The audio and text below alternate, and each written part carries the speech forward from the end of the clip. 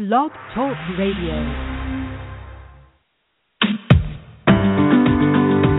Welcome to the Dr. Carol Francis Talk Radio Show. Let's make life happen together with authors, scientists, researchers, both inside the box and outside the box of understanding so that you can live a life full of your success, curiosity, enjoyment, happiness, and richness of life in every respect.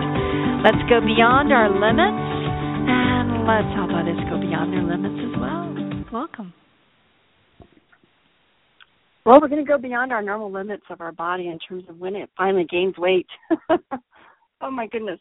You have to go beyond your normal limits in order to be able to change your attitude toward food, exercise, sleep, and also your body's beauty. So, or handsomeness, because this is for men as well. So let's go forward. Get out your pads and papers, and if you are, your pencils and pens or your computers, and if you are in the possible position of being able to listen to this as a podcast, then feel free to stop it because you can take notes and do the exercises in between, and then you can go back to listening to the next section of it.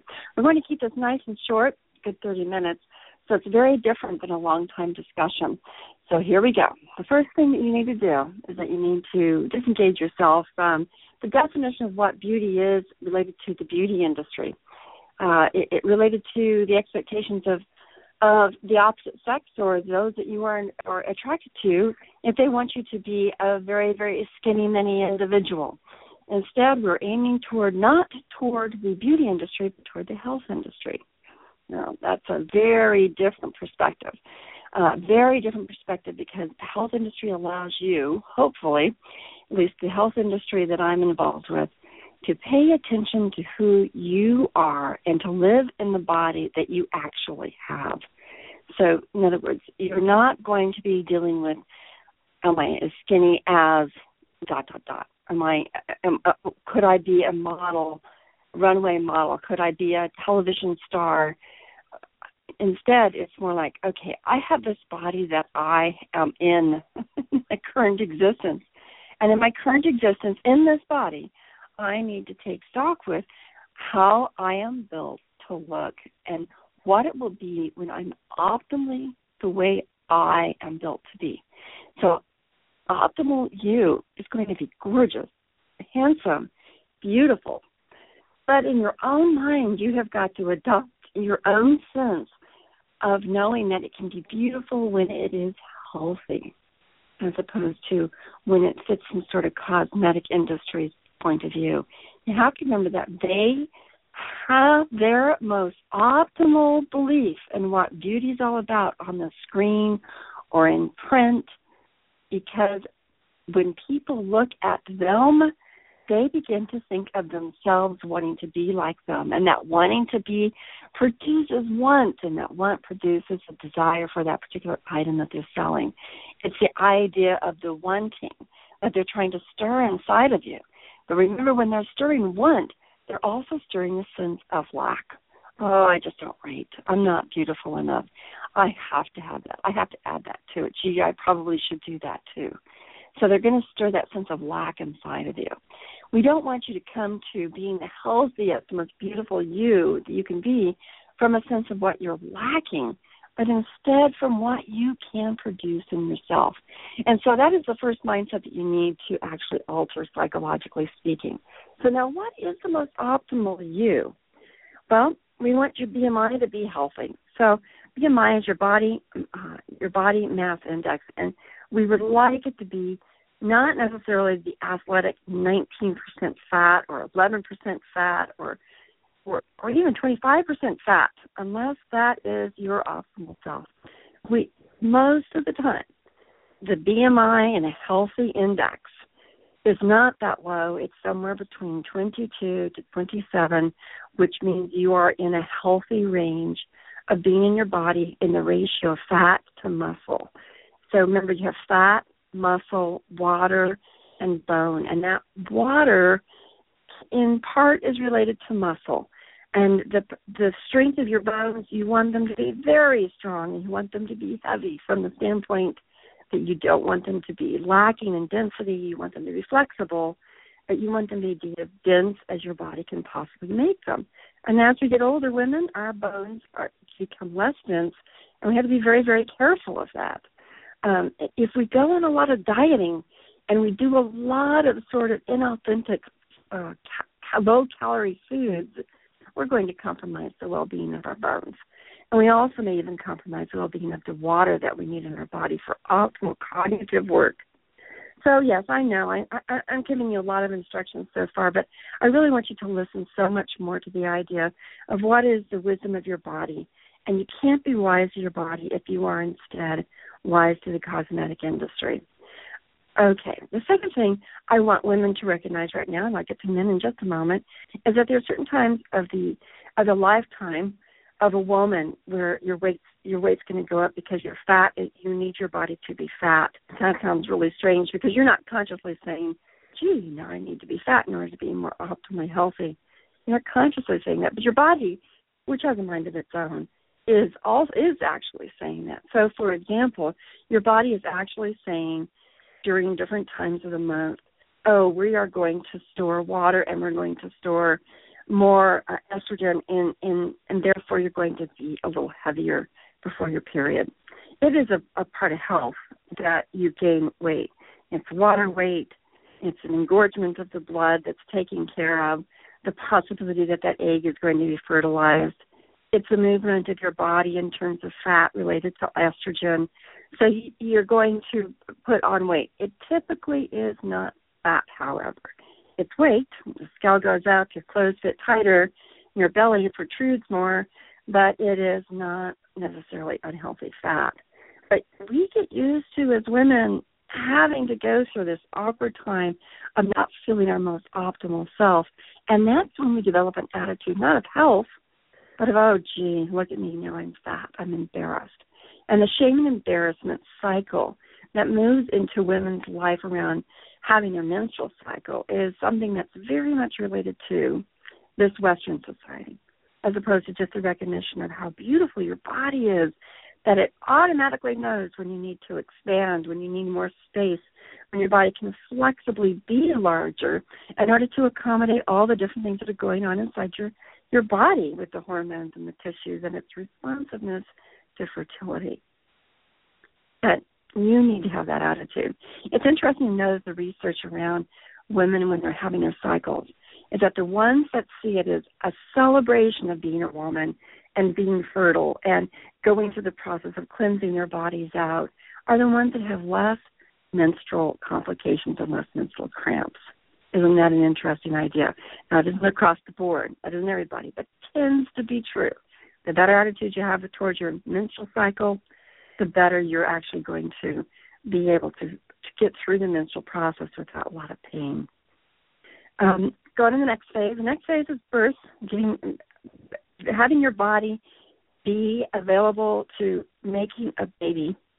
So while you're pregnant and even afterward, your body is very busy trying to negotiate the process of estrogen, progesterone, the need for the other types of hormones that your baby needs, the type of fat your baby needs in order to grow, the ability of your body to hold the right homeostasis for your baby's body more than for you. Also that your appetite can be huge.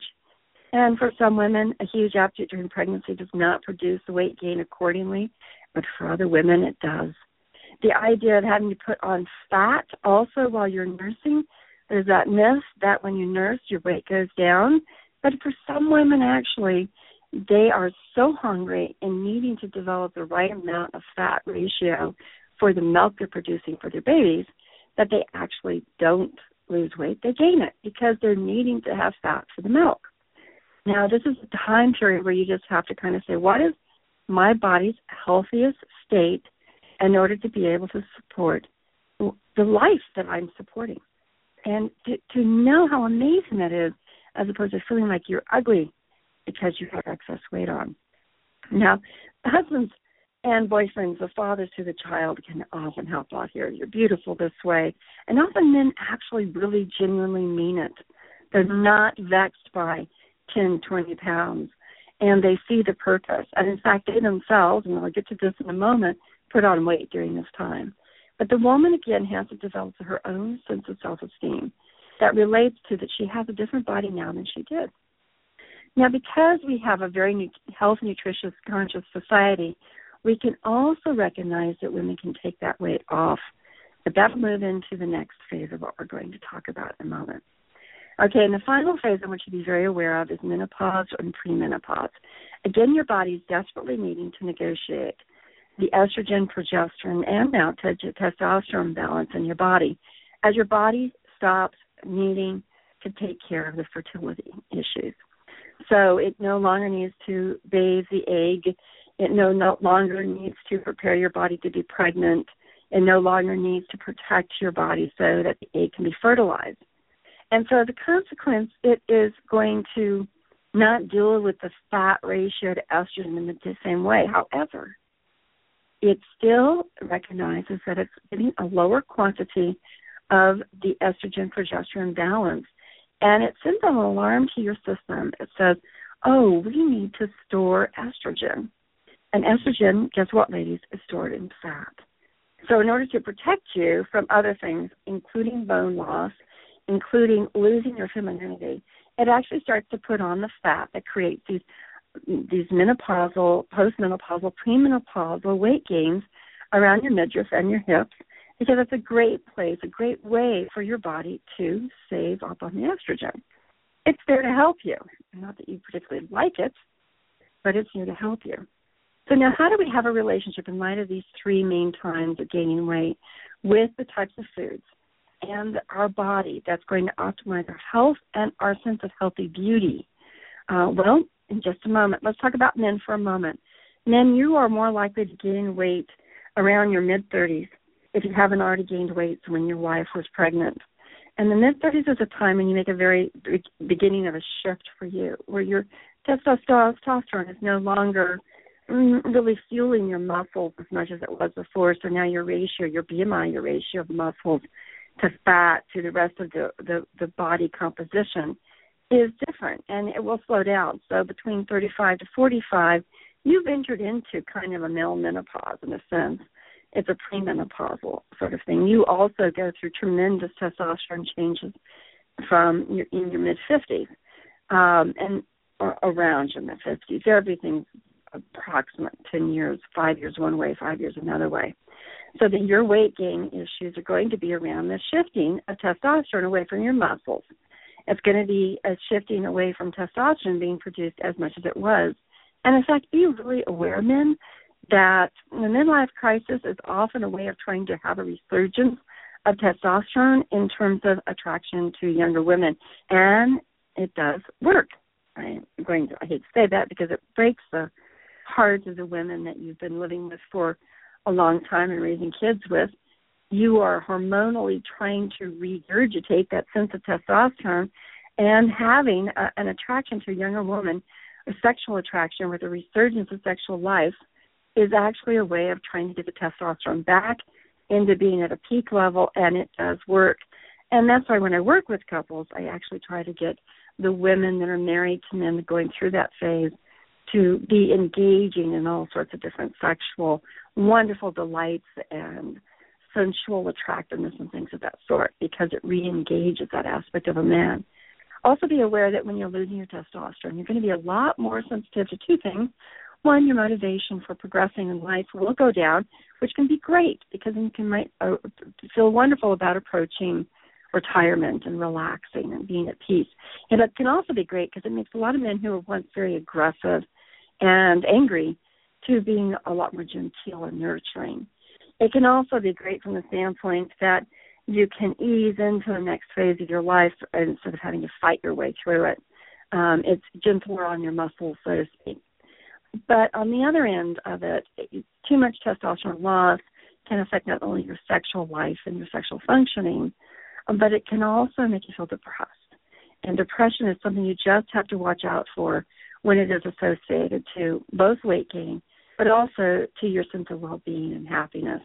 So testosterone is key for you to pay attention to, the vitamins and nutrients and herbs to take care of, the doctor's appointments to go to, in order to be able to say how you're going to negotiate your way to the changing of testosterone. And that, again, will affect also your weight gain. So men and women, we are going through all sorts of changes throughout the given day, throughout the given month, throughout the given years, and we need to have an attitude of beauty and handsomeness that's very much associated to our spirit and attitude and not as associated to the everyday changes that we're going through. However, the whole embracing of health will get you through this process a whole lot easier than whether you're beautiful or handsome, whether you're sexually attractive or not. So the idea of optimal health, optimal muscle, optimal fat in each of these situations is you negotiating your best self for each of these processes. So now I come down to your relationship with food. I've written a book, and it's been out for a long while. It's called If You're Hungry, oh goodness, let me do that one again. If you can't stop eating, maybe you're hungry. Reset your cravings. And the idea is that you have a relationship with food where you think the food is there to make you feel full and satisfied, then you will have an inclination of eating probably more than you actually need in order to be healthy. Because a lot of times our diet is filled with not foods that make us feel full and satisfied, but actually activate our cravings. Let me say that again. The foods that are on the market these days are more about activating cravings than they are about satisfying appetites. The sugars, the white processed flours, some of the milk products, the combination of milk with sugars added, juices with sugars added, so forth and so on, they actually activate hunger. In fact, often mothers know that in order to get their child ready to eat a meal, they have to give them something that makes them hungry, maybe some juice that stirs up their appetite for more food. In fact, for individuals that are too thin and don't have a great ratio of body to muscle to bone because they're too thin, we actually talk about how can you turn on your appetite. And turning on your appetite is associated to white processed flours, snack foods, salt and crunchy, sugary. Those things are perfect for making you hungry. Okay, so this is the next, first exercise, actually. The first one was actually to take a good stock at moving away from beauty consciousness into health consciousness. And the second was to recognize where you are in the phase of your body's need to deal with the fat-muscle ratio in a different way than maybe what you would like. And the third thing is the following. So look at the foods that cause you to actually crave to eat. So, okay, make a list out. So what you can do, you can have a sheet of paper. It's going to have 4 columns. The very first column is going to be the foods that trigger you to want to eat more. And this would also include beverages. For some people, wine makes them want to have more wine, for example. Coffee may make them more hungry. Usually it helps with your appetite. For some people, it doesn't. Smoking cigarettes may actually help stop a person's appetite. Stopping smoking may actually increase their appetite. You want to put that down. Anything that increases your hunger. So is it ice cream? Is it chips? Is it some sort of juice? Is it some sort of liquor? And you want to write all of them down. Just write them all down. They're not your enemy, but you want to be able to use them consciously as opposed to just trying to feel like you can eat more and more and more and more in hopes of satisfying your hunger. Okay, go ahead and make that out. Pause the podcast and go on to the next part.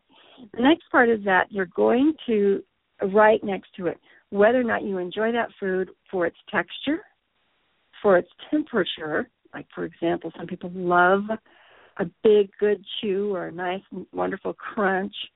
Other people like cold versus hot. Other people like kind of mashy, mushy.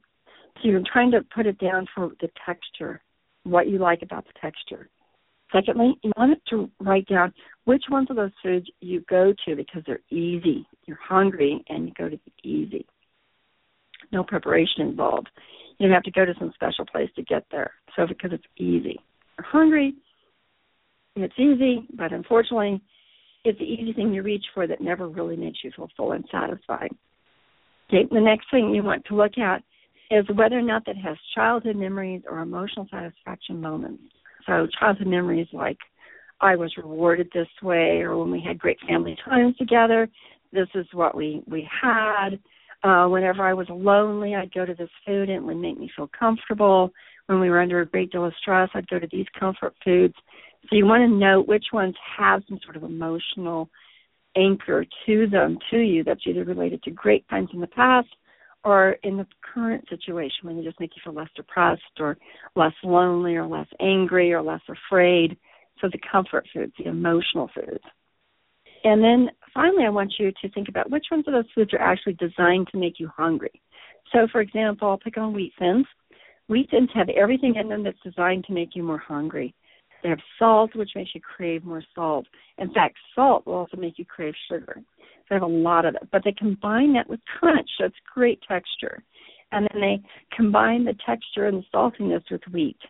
And wheat that's processed as opposed to whole kernel tends to turn people's appetites on, tends to make it so that their space in their stomach is more gaseous and also more available to the type of bacteria that want to or trigger that you want to eat more food.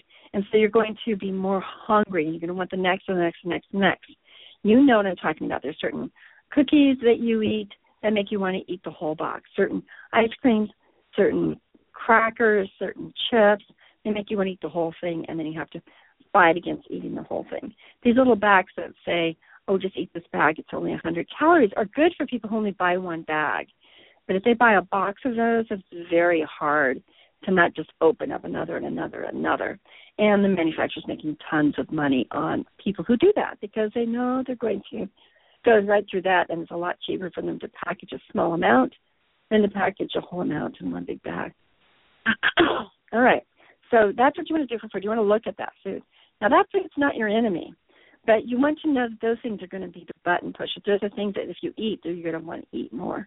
They're the things that are the craving. They push them, you eat them, and they make you want to crave more. They're not the enemy, but you want to know that that's the tool that you have. Okay, next. The next thing you're going to do is write down those foods that when you have some of it, you don't feel hungry. Very quickly you're full, you're satisfied. For some people, that's vegetable soup. For other people, that's green vegetables like broccoli and spinach and asparagus, those sorts of things. You eat a certain amount of them, and you just feel full and satisfied. You don't want to eat anymore. In fact, if you eat them and you were planning on eating a lot, you're kind of disappointed because you really don't have much of an appetite. For some people, dairy will aggravate the cravings, but for other people, dairy actually makes them very full and satisfied. Same with coffee. It can be kind of appetite quencher, or it can actually activate hunger for more things. For some people, when they have the right amount of potassium-salt combination, they are therefore satisfied because they've got the equilibrium in their cells that are related to the sodium-potassium mixture. So that having salt actually helps, or having it with potassium actually helps. It doesn't add to the cravings because it's actually part of the reasonableness of your cravings. Some people that have red meat will crave more. Some people, red meat is a wonderful way of not being hungry further. You just have a certain amount, and it seems to just stop the hunger because you've gotten protein. And in fact, almost all animal proteins and some milk proteins are fabulous for stopping people from craving more. And if they're low-fat, just imagine low-fat fish combined with lettuce, with broccoli. That is a really typical diet food, correct? Or you have your meat patty with cottage cheese and tomato. Again, a real typical diet plate.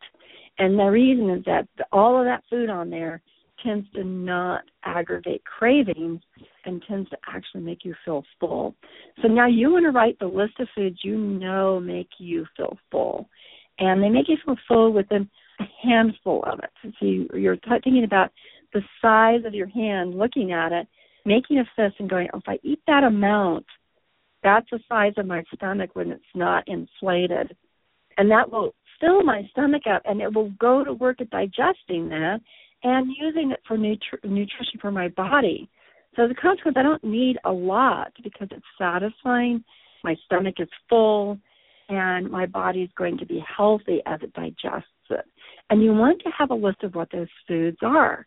Now, they're different for different people, but note that most of the diets that are really successful people, I'm going to say the Lindora program, the Atkins diet, things of that sort are very high protein and very low carbohydrate because they know of this mix.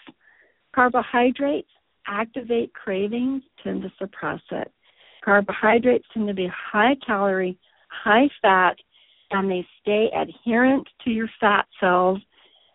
When there's too much on there, your body stores the carbohydrates. When your body goes and becomes active, it will use the carbohydrates without tapping into your fat supply, so it's hard to lose fat, and that's what happens with carbohydrates. And we're talking about carbohydrates associated with sugars, white products, and to breads. Okay, so those are the carbohydrates, anything made with bready processed grains, anything along those lines. Now you also have your starches. Interesting with starches is that for some people, they have starch and they are satisfied, and that's what their body needed. And so they have a potato, and that works for them, and that's what they need. That's all they needed. They have pasta, and they can have a small amount of it, and it's satisfying. But for the majority of people, starches are also loaded with the carbohydrate complex, and as a consequence, you can't always trust that they're going to lower your cravings. In fact, people who become vegetarians and using rice combined with beans or rice combined with beans and corn have a difficulty. They have a complete protein, a beautiful protein, in fact, probably even better than tofu and soy products for women at least. But the consequence of having that many carbohydrates means your body will burn off the extra energy that's given to you by the carbohydrates and then store the rest as fat. And now you have a higher fat-muscle ratio if you're going in that direction for some people. For other people, when they eat the beans, and certain types of beans are allotted for being able to help you burn fat. And when they eat the beans, they are so satisfying, especially if it's created and combined with other foods that create a whole chain of amino acids, all of your protein complex. But you have to know your body, your particular way of doing it. And also, people who are using beans that are also saturated with fats, like in refried beans, that's not going to produce the same result as when you're having whole beans that you have freshly soaked and cooked and spiced in a way that doesn't have a lot of fat and salt attached. So get a feeling, you're developing your consciousness about food and who you are with food. And note that at different times of the month, your relationship with food will be different, your cravings will be different if you're still going through a menstrual process. During menopause, the same sort of thing. You're going to be in a very different process relationship with fats and with proteins and carbohydrates. So you have to be paying attention at different phases of your life. Different things are going to be craved by your body. Now, what you want to do is make your body, when you want to lose the fat, to have as much of the food that stops your cravings and as much of the food that's high-quality nutrition, vitamins, minerals, proteins. And likely you're going to end up having a high-quality protein diet, and you want to therefore also make sure you don't go into hunger. So the space between your eating needs to be 2 to 3 hours if you're doing a low-carbohydrate, high-protein meal a combination, because you don't want to go into being hungry, because then you'll go into craving. And when you go into craving, your brain doesn't think as clearly about food choices. It really doesn't. It just goes into craving, and it drives you. That's what it means when people say, I'm driven to eat it, I have to eat it. You are driven to have to eat this particular item. So it drives you. So you don't want to go into hunger, and you want to have your protein snacks with you. You want to stay away from craving foods, and you want to stay away from foods that make you sleepy until you go to bed at nighttime. And again, your carbohydrates tend to go sleepy. And the reason you want to do that is because you don't want your metabolism to go down. You want foods that make you have energy so that you move into movement and you don't find yourself fighting that off. Okay, so this is the consciousness about food, and that's your fourth step to do. Now, your fifth step is to realize that if you have a lot of weight that's going to take more than one cycle of weight loss to lose, then you want to recognize that you're going to lose weight incrementally and in cycles. You're not going to lose weight in one linear process. And the problem with weight loss consciousness is that most of the time it's like you go on this diet and you stay on that diet until you lose all the weight. And while that would be great on one level because you start a task and you get it all the way to your finished point and you're full of determination and tenacity and focus, and there are people who do that and can do that, most people cannot. And the reason is that your body is going through these cycles of hunger and need and different processes going on, and your social life and your emotional life are also going through cycles.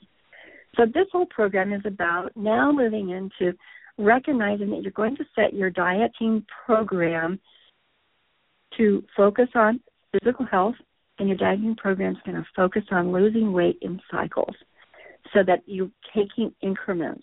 You don't try to lose 30 pounds in one setting. You try to lose a percentage of them, 5 pounds, 10 pounds. So you are saying, okay, for the next 10 pounds, I'm going to try this approach. And this approach is going to be involved in this.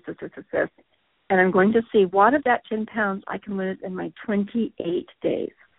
And 21 to 28 days tends to be the cycle of, 1, cleansing your body so that you don't have to fight the cravings, 2, getting you accustomed to eating a healthy diet full of nutrients, fluids, hydration, eating in these 2 to 3 hour cycles, small fistfuls of food, and then it also gets you accustomed to when you have a social event, what you can reach for and what you can't. Then also you can set the goal that at the end of the 21 to 28 days, I'm going to say 28 days from now, you will go through a 3-day process where you eat more than you're eating. You're not on a diet, not trying to gain weight during that time. And in fact, you slowly during those 3 days, and sometimes it's 3 to 7 days for the Lindora program, the 3 to 7 day period, you are trying to establish a new set point. So the weight that you lost for the 28 days, now you want to establish a new set point. And that set point means that your metabolism needs to come back to knowing that this new weight is indeed its new ceiling. Not its new low, but its new top. So you take the next 3 to 7 days, slowly, gradually adding foods in that have a little bit of higher carbohydrate count, and they're always combined with a protein meal. So you might have a piece of toast in the morning with your rest of your protein vegetable meal. You might add a little bit of chips with your high-protein vegetable lunch. You're putting maybe a little bit more fruit in there. Now, for some people, fruit is fabulous and not a trigger, but since fruit is high sugar, for some people that moves them right into craving, and it moves them right off of being able to burn off their fat because now the body goes to the sugar content of the fruit as opposed to burning the fat in your body. So you might move a little bit more of the fruit in there. Now, also, I think that during this time, you also do periodic desserts or treats, whatever that is to you. But any time that scale goes the least bit up, the next meals, the set of meals, the next days are all about moving it back to that set point that you got to after 28 days. Okay? So now you've gotten yourself even. 3 to 7 days to get yourself even. Now you might take the next 3 days to just enjoy that you're even, moving up and down, no more than a few tenths of a point above, and not worried about if you keep lowering your weight gain. In fact, weight loss, in fact, some people during this time when they're setting their metabolism to be able to eat more food and stay at that one level of weight, find they actually still lose weight. And the reason is that they turn their metabolism back on. Very important when you're fighting a metabolic syndrome. Okay, so now then you're going to choose a different approach to the next 28 days. That different approach may look exactly like your first 28 days because it was so successful. Or you might shift it just a bit. Now, the first 28 days, I'd recommend high protein, good vegetables, low starch, low carbohydrate ratio. So high protein, it means like 50 to 60 grams of protein a day spread out. To me, it's like 7 servings of just quality protein. And low carbohydrates, meaning between 50 and 80 carbohydrates a day. And that varies per person. Now, this next cycle, I'm going to go into a different cycle, you can actually have what's called a high carbohydrate day, which is really no more than about 150 carbohydrates a day, but that's higher than during that first 28 days, and then a low carbohydrate day, between 50 to 60 carbohydrates. Cycle back up to high, low every other day. And then maybe at the very end of that week, if your body has lost weight during that time, you do a little bit of setting that point by having a dessert. And then your weight will go up a bit, and then the next day you bring it down. This tells your body that you are not going to tolerate it going up. You're going to have it go down, but once again, you want to be able to eat certain things that are not going to just set your weight way up high again so that you don't have a metabolism. You want to keep your metabolism active and getting better and better as you lose more and more weight. This is called the cyclic process or cyclic dieting, where you one day is up, one day is down, one day is up, one day is down. And it's kind of based on what people would do when they're trying to build their body muscle, trying to exercise really vigorously one day and then they go on a break the next day so their bodies can recuperate and relax, and actually all the things that build your body tear it down, and then you build it back up the next day by a rest. And you would vary your diet also in terms of being able to support your muscle development. And so this idea comes from watching weight builders be able to do this in a cyclic fashion. But it also helps you because you can know, on this day, I can eat a little bit more, including that one item I really want to enjoy.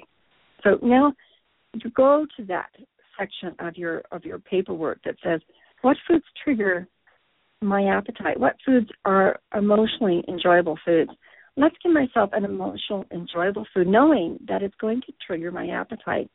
And then I'll only eat it with protein, which is going to lower my appetite. I'll only eat it with those other foods that fill me up very, very quickly, so that you have them now paired with each other for those little bit higher days.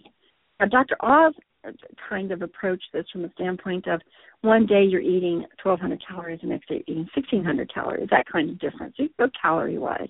But I find the calories really are not a great way to measure it, because calories, you can eat really little amount of calories and have absolutely no nutritional value at all.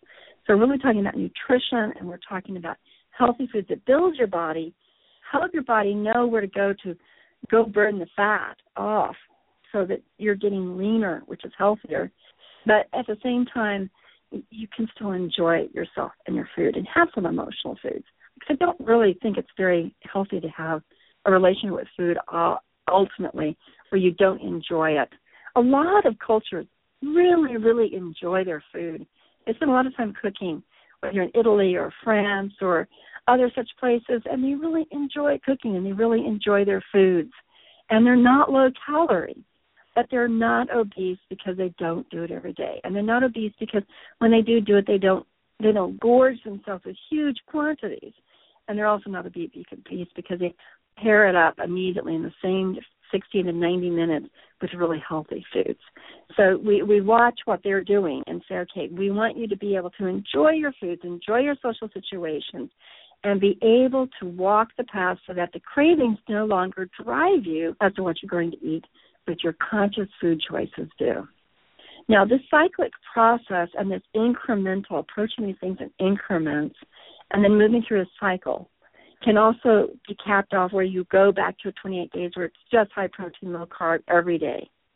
And then you can go back to cycling where one day is high and one day is low. And notice that high carb 150 is very different than those high carb days when you're ingesting 300 to 400 carbohydrates, so grams of carbohydrates.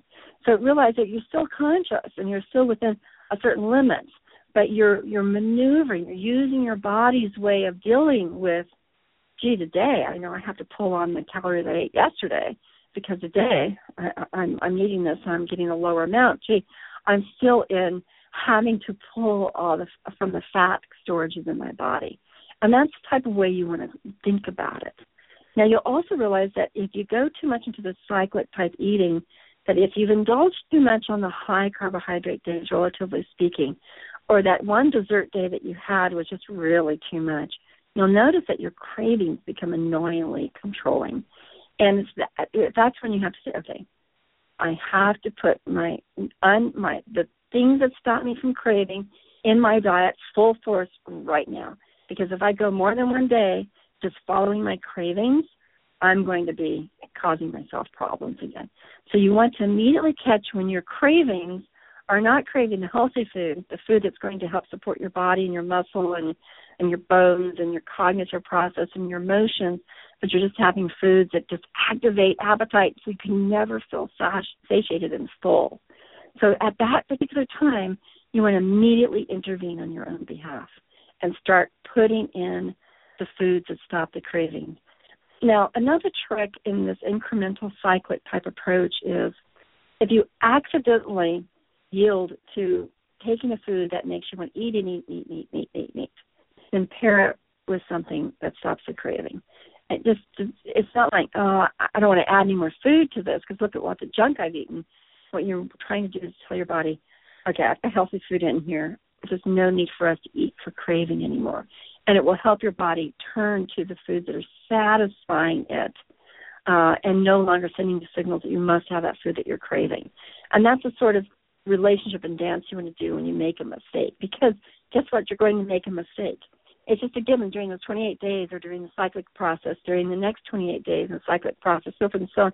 You're going to make a mistake. Somewhere along there, you're not going to be perfect. So you want to pair that imperfect moment with something that's really perfect.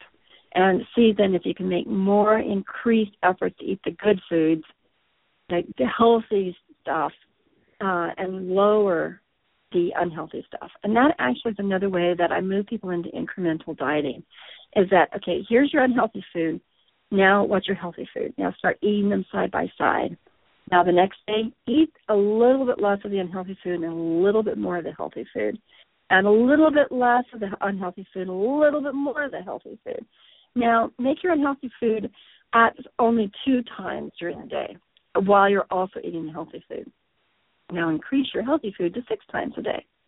So you're increasing the ratio of unhealthy foods to healthy foods. Foods that will stop your cravings, you're eating more of them. And you'll begin to realize, wow, I don't really crave that healthy food. I really want to eat the unhealthy food. You'll realize that this is an emotional process that your body cravings have gone into, and you'll be resetting your cravings because you'll say, okay, well, I can't have it now, but I can have it then. That will work.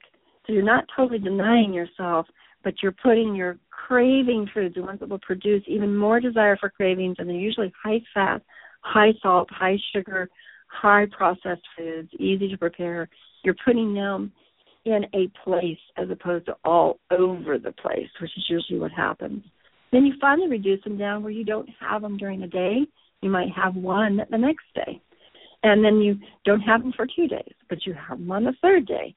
And this is the progressive approach to you controlling yourself. And then it's on the 3rd day when you're not supposed to have them, you accidentally have them and you immediately pair it with the good food. You don't ever have it in isolation. And then you go, well, okay, so then I'm going to have to be aware that I'm responding to a craving that has absolutely nothing to do with my body's health and beauty and everything to do with this. It's food is a button for me. All right, well, I hope that this is just a beginning of helping you understand more about incremental eating, progressive weight loss, cyclic weight loss, as opposed to feeling like you have to adopt a diet, which you're likely to sabotage. Most people sabotage them within 4 to 5 days. Just welcome to the camp. 4 to 5 days if you're lucky, because they haven't paid attention to these different variables. And then the focus on exercise, muscle building, a cardiovascular sorts of approach, which are amazing for your body. Oh, absolutely. That will also help your cravings as well, but that's another program altogether. All right, well, I hope you've really taken notes, had a good talk with yourself. I help people do these sorts of things hand in hand with hypnosis, hand in hand with fitness training, so forth and so on. It's so important to put the whole package together. But this package is the beginning of you recognizing how foods can be your tool, that you can enjoy them, that you can eat emotionally, you can eat socially, you can eat for the pleasure of the moment, but in the context of you choosing them as opposed to just yielding to them. The ideal is that you move yourself down to your optimal, healthiest weight, your optimal, most healthiest leanness, and then to have those amazing, wonderful meals or to have those button-pushing, craving foods periodically is just not the same thing because your metabolism is still turned on. You haven't turned it off by excessive dieting or all crazy sorts of ways of trying to eat. Instead, you've kept your metabolism active. It metabolizes the junk food. You've learned how to pair it with the good stuff. You've learned how to go the next few days not having any of it so your body resets itself. And all that becomes a tool for you to use. You know, if you didn't live in an opulent society that's always having food choices available to you, you wouldn't be having this difficulty. If you were working in a farmland where you had to work your food, make your food, couldn't go to the store, the convenience store, you wouldn't be overweight. You would be your beautiful, most optimal self. But because we have all these choices, we get confused. So use the fact that we live in this opulent society full of choices and control it to your best benefit and your greatest enjoyment, not to your worst health. All right. Have a great day. Step outside your box and be into the next box that's the real you, the wonderful you, the healthy you, the you that we all want to connect to because you want to connect to her too, or to him too. All right, you take care of yourself. We'll talk to you down the road. I'm Dr. Carol Francis. Give me a call at 310-543-1824 if you want to integrate this with hypnosis. You're certainly welcome to. Or also to have a further discussion about fitness training, how that fits into there as well. I don't come from a position of, gee, I'm lean all my life and here I'm preaching it. No, I am a woman that's definitely walked the cycles of life and had to deal with this firsthand. So I'm not talking as if I've got all the tools all magically in place and have known it all along. No, I have had to really come to terms with this, as you probably will yourself. And then you're going to walk the path, too, with recognizing your cycles. If you're in a pretty good position, help your woman know that she's beautiful, and you just love the fact that she's going to be even healthier. Take care, everybody. We'll talk to you later.